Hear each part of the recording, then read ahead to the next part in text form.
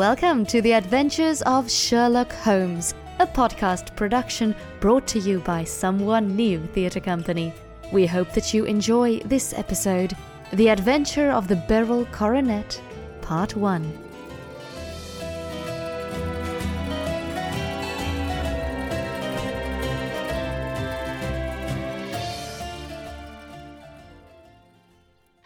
Holmes, here is a madman coming along, said I, as I stood one morning in our bow window, looking down the street. It seems rather sad that his relatives should allow him to come out alone.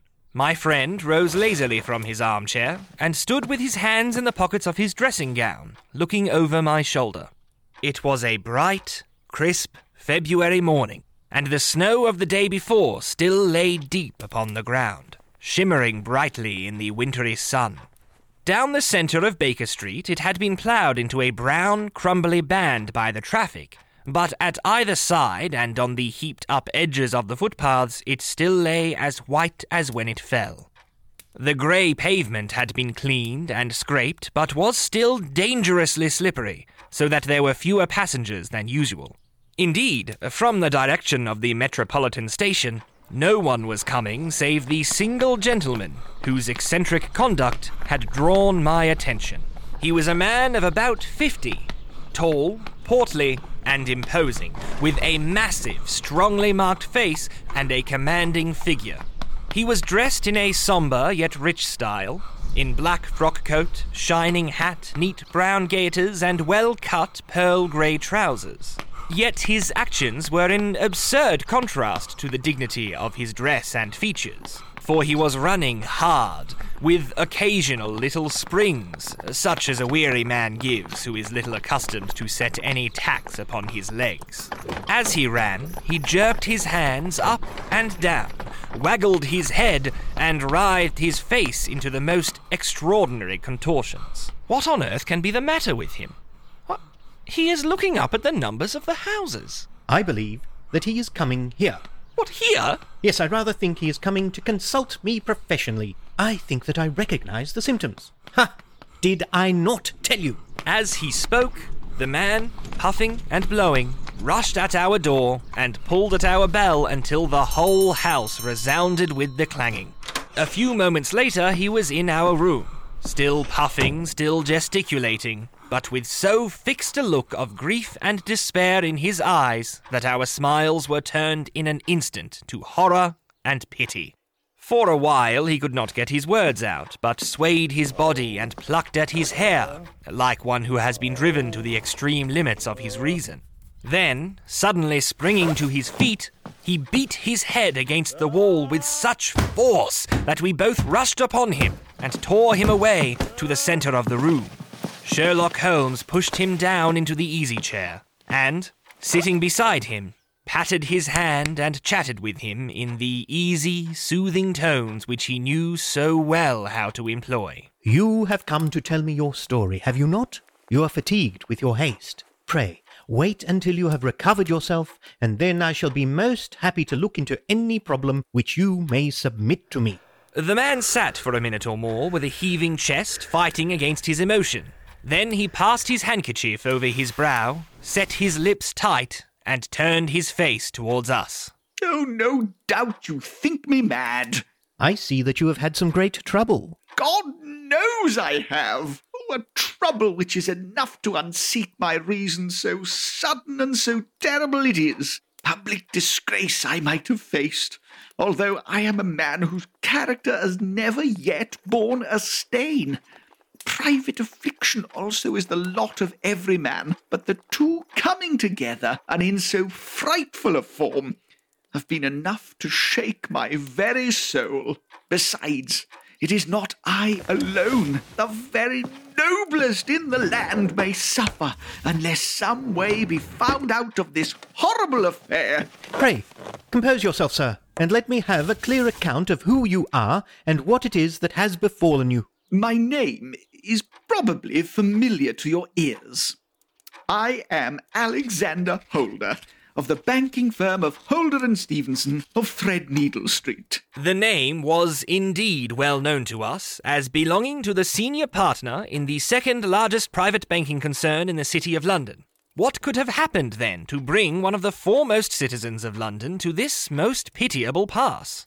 We waited, all curiosity, until with another effort he braced himself to tell his story. I feel that time is of value. That is why I hastened here when the police inspector suggested that I should secure your cooperation. I came to Baker Street by the Underground and hurried from there on foot, for the cabs go slowly through this snow. That is why I was so out of breath, for I am a man who takes very little exercise. I feel better now, and I will put the facts before you as shortly and yet as clearly as I can. It is, of course, well known to you that in a successful banking business, as much depends upon our being able to find remunerative investments for our funds as upon our increasing our connection and the number of our depositors. One of our most lucrative means of laying out money is in the shape of loans, where the security is unimpeachable. We have done a good deal in this direction during the last few years, and there are many noble families to whom we have advanced large sums upon the security of their pictures, libraries, or plate.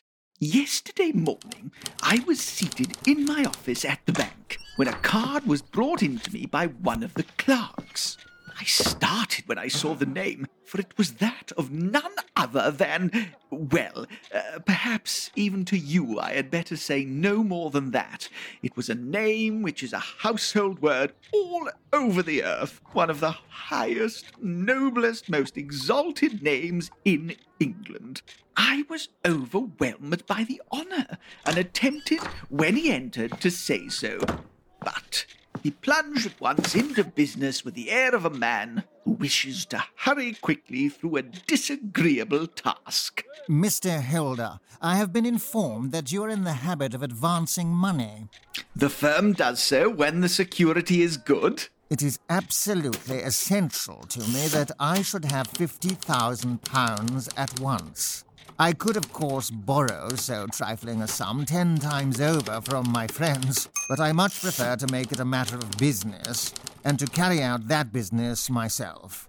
In my position, you can readily understand that it is unwise to place oneself under obligations. For how long, may I ask, do you want this sum?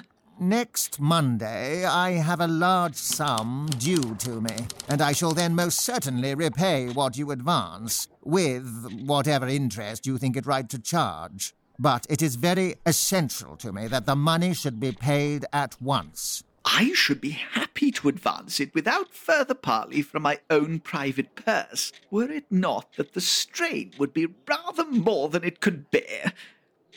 If, on the other hand, I am to do it in the name of the firm, then in justice to my partner I must insist that even in your case, every business-like precaution should be taken. I should much prefer to have it so, said he, raising up a square black morocco case which he had laid beside his chair. You have doubtless heard of the beryl coronet? One of the most precious public possessions of the Empire. Precisely. He opened the case, and there, embedded in soft flesh-coloured velvet, lay the magnificent piece of jewellery which he had named. There are 39 enormous beryls, and the price of the gold chasing is incalculable. The lowest estimate would put the worth of the coronet at double the sum which I have asked. I am prepared to leave it with you as my security. I took the precious case into my hands and looked in some perplexity from it to my illustrious client. You doubt its value? Not at all. I only doubt the propriety of my leaving it. You may set your mind at rest about that. I should not dream of doing so, were it not absolutely certain that I should be able in 4 days to reclaim it. It is a pure matter of form. Is the security sufficient? ample. You understand, Mr. Helder, that I am giving you a strong proof of the confidence which I have in you, founded upon all that I have heard of you. I rely upon you not only to be discreet and to refrain from all gossip upon the matter, but, above all, to preserve this coronet with every possible precaution, because I need not say that a great public scandal would be caused if any harm were to befall it.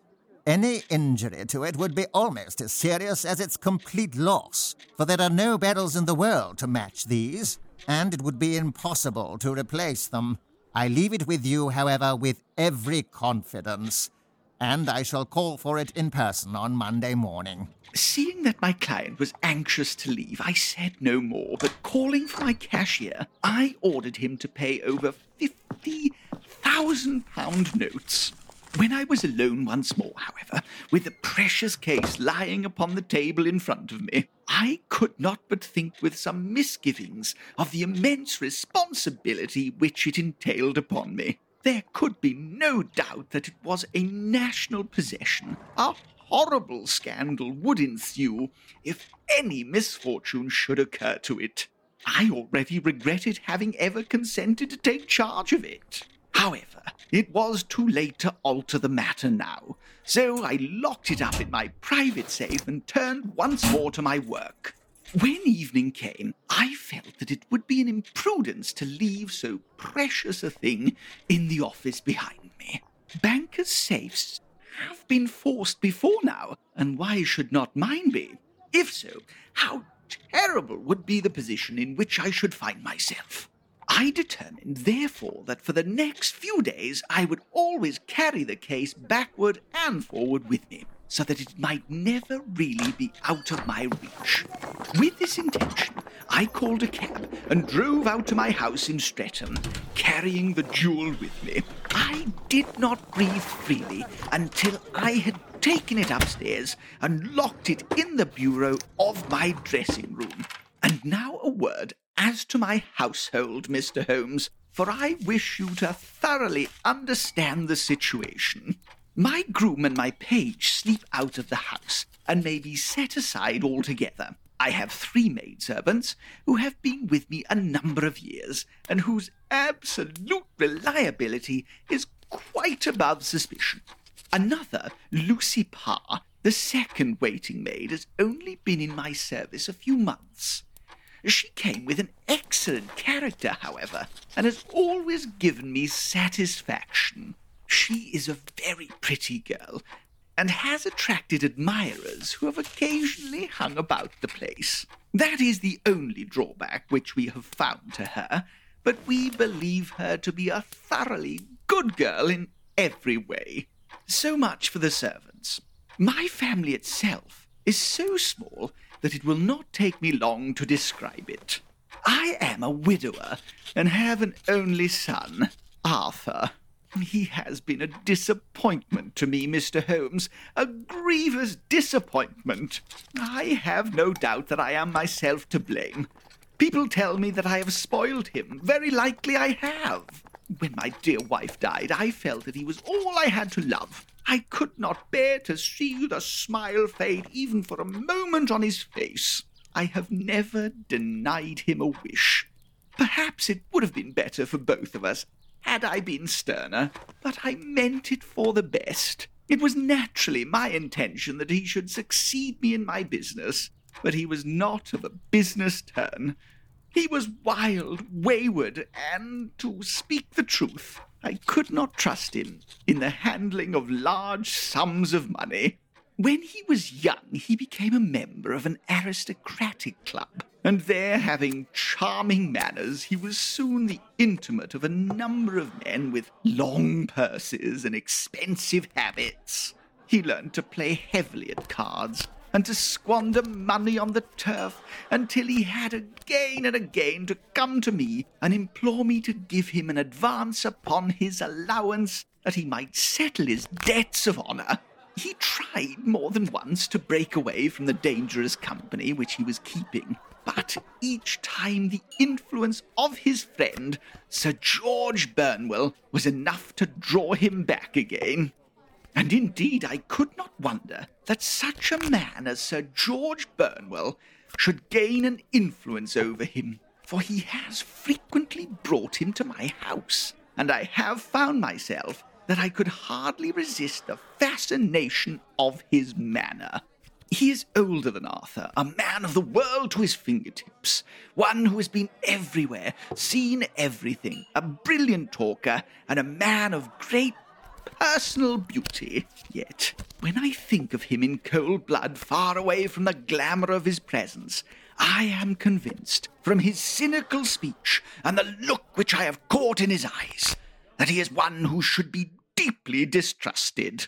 So I think, and so too thinks my little Mary, who has a woman's quick insight into character.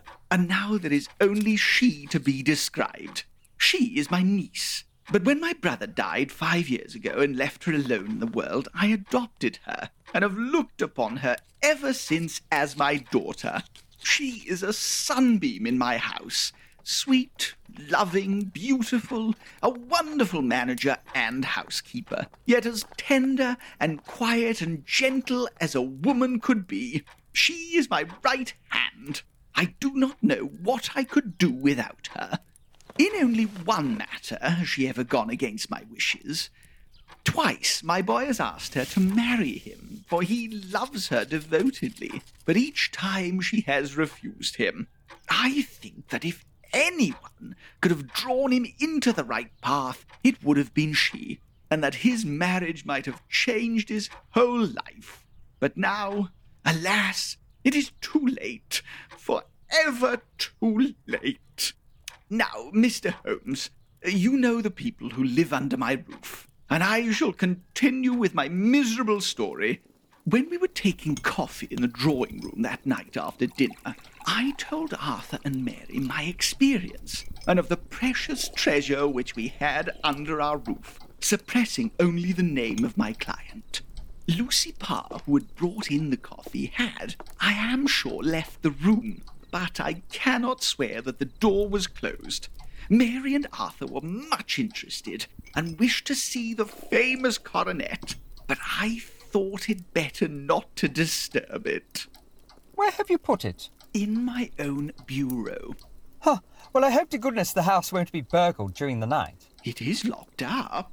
Oh, any old key will fit that bureau.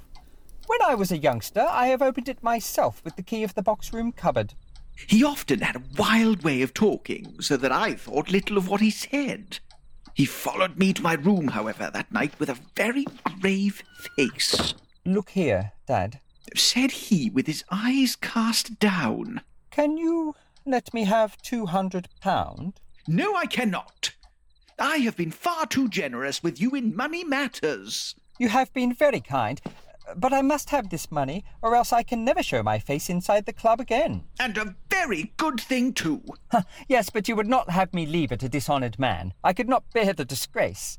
I must raise the money in some way, and if you will not let me have it, then I must try other means. I was very angry, for this was the third demand during the month. You shall not have a farthing from me, I cried, on which he bowed and left the room without another word. When he was gone, I unlocked my bureau, made sure that my treasure was safe, and locked it again. Then I started to go round the house to see that all was secure, a duty which I usually leave to Mary. But I thought it well to perform myself that night. As I came down the stairs, I saw Mary herself at the side window of the hall, which she closed and fastened as I approached. Tell me, Dad, said she, looking, I thought, a little disturbed. Did you give Lucy the maid leave to go out tonight? Certainly not. She came in just now by the back door. I have no doubt she has only been to the side gate to see someone. But I think that is hardly safe and should be stopped. You must speak to her in the morning, or I will, if you prefer it. Are you sure that everything is fastened? Quite sure, Dad. Then good night. I kissed her and went up to my bedroom again, where I was soon asleep. I am endeavouring to tell you everything, Mr. Holmes, which may have any bearing upon the case, but I beg that you will question me upon any point which I do not make clear. On the contrary, Your statement is singularly lucid. I come to the part of my story now in which I should wish to be particularly so. I am not a very heavy sleeper, and the anxiety in my mind tended, no doubt, to make me even less so than usual. About 2 a.m, then, I was awakened by some sound in the house. It had ceased ere I was wide awake, but it had left an impression behind it, as though a window had gently closed somewhere. I lay listening with all my ears. Suddenly, to my horror, there was a distinct sound of footsteps moving slowly in the next room. I slipped out of bed, all palpitating with fear, and peeped around the corner of my dressing-room door. Arthur! You villain! You thief! How dare you touch that coronet? The gas was half up, as I had left it, and my unhappy boy, dressed only in his shirt and trousers, was standing beside the light, holding the coronet in his hands. He appeared to be wrenching at it or bending it with all his strength. At my cry, he dropped it from his grasp and turned as pale as death. I snatched it up and examined it. One of the gold corners with 3 of the barrels in it was missing. You blackguard! You have destroyed it! You have dishonoured me forever! Where are the jewels which you have stolen? Stolen? Yes, thief! I roared, shaking him by the shoulder. There are none missing. There cannot be any missing. There are 3 missing, and you know where they are. Must I call you a liar as well as a thief? Did I not see you trying to tear off another piece? You have called me names enough, and I will not stand it any longer. I shall not say another word about this business. Since you have chosen to insult me, I will leave your house in the morning and make my own way in the world. You shall leave it in the hands of the police. I shall have this matter probed to the bottom. You shall learn nothing from me, said he with a passion such as I should not have thought was in his nature. If you choose to call the police, let the police find what they can. By this time, the whole house was astir, for I had raised my voice in my anger. Mary was the first to rush into my room, and, at the sight of the coronet and of Arthur's face, she read the whole story, and with a scream, fell down senseless on the ground. I sent the housemaid for the police, and put the investigation into their hands at once.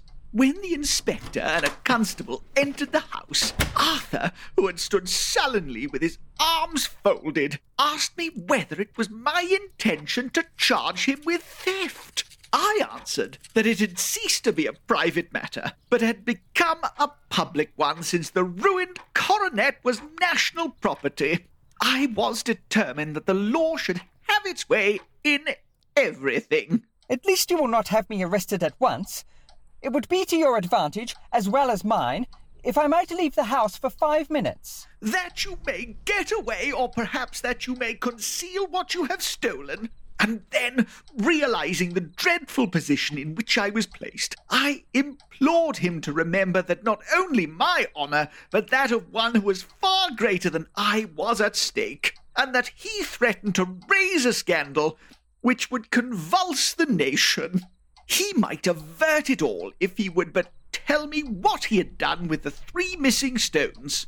You may as well face the matter. You have been caught in the act, and no confession could make your guilt more heinous. If you but make such reparation as is in your power by telling us where the barrels are, all shall be forgiven and forgotten.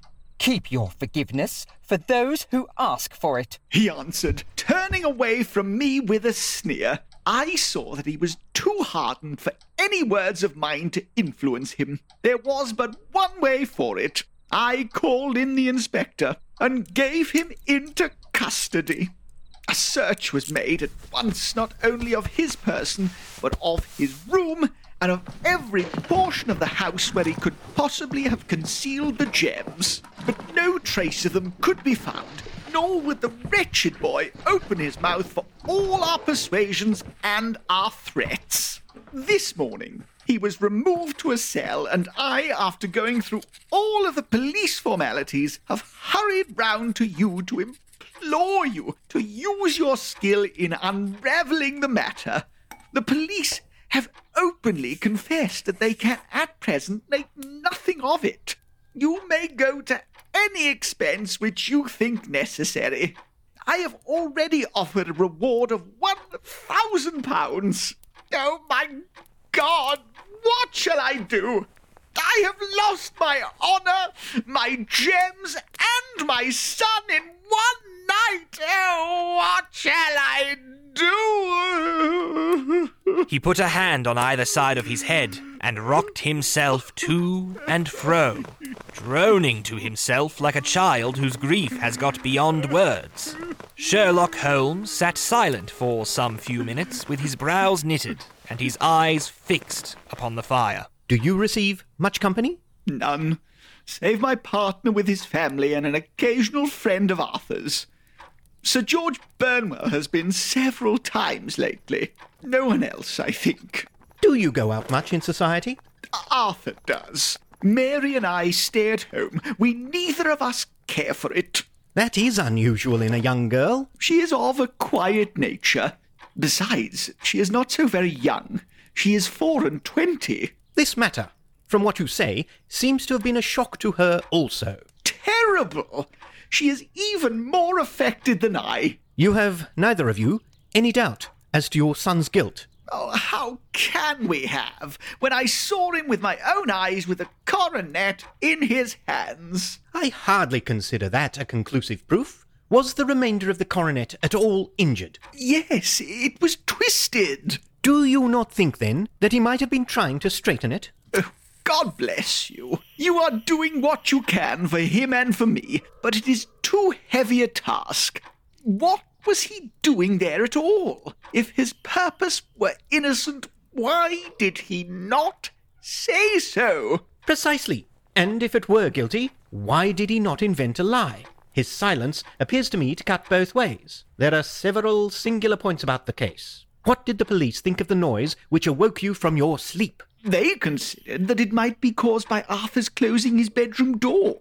A likely story. As if a man bent on felony would slam his door so as to wake a household. What did they say then of the disappearance of these gems? They are still sounding the planking and probing the furniture in the hope of finding them. Have they thought of looking outside the house? Yes, they have shown extraordinary energy.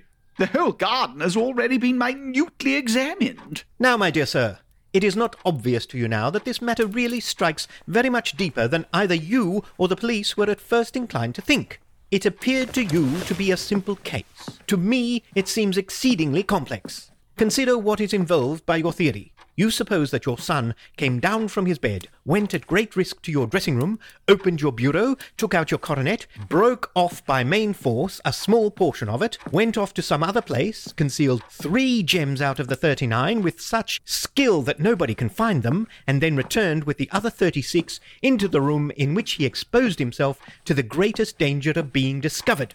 I ask you now, is such a theory tenable? But what other is there? Cried the banker with a gesture of despair. Oh, if his motives were innocent, why does he not explain them? It is our task to find that out. So now, if you please, Mr. Holder, we will set off for Streatham together and devote an hour at glancing a little more closely into the details.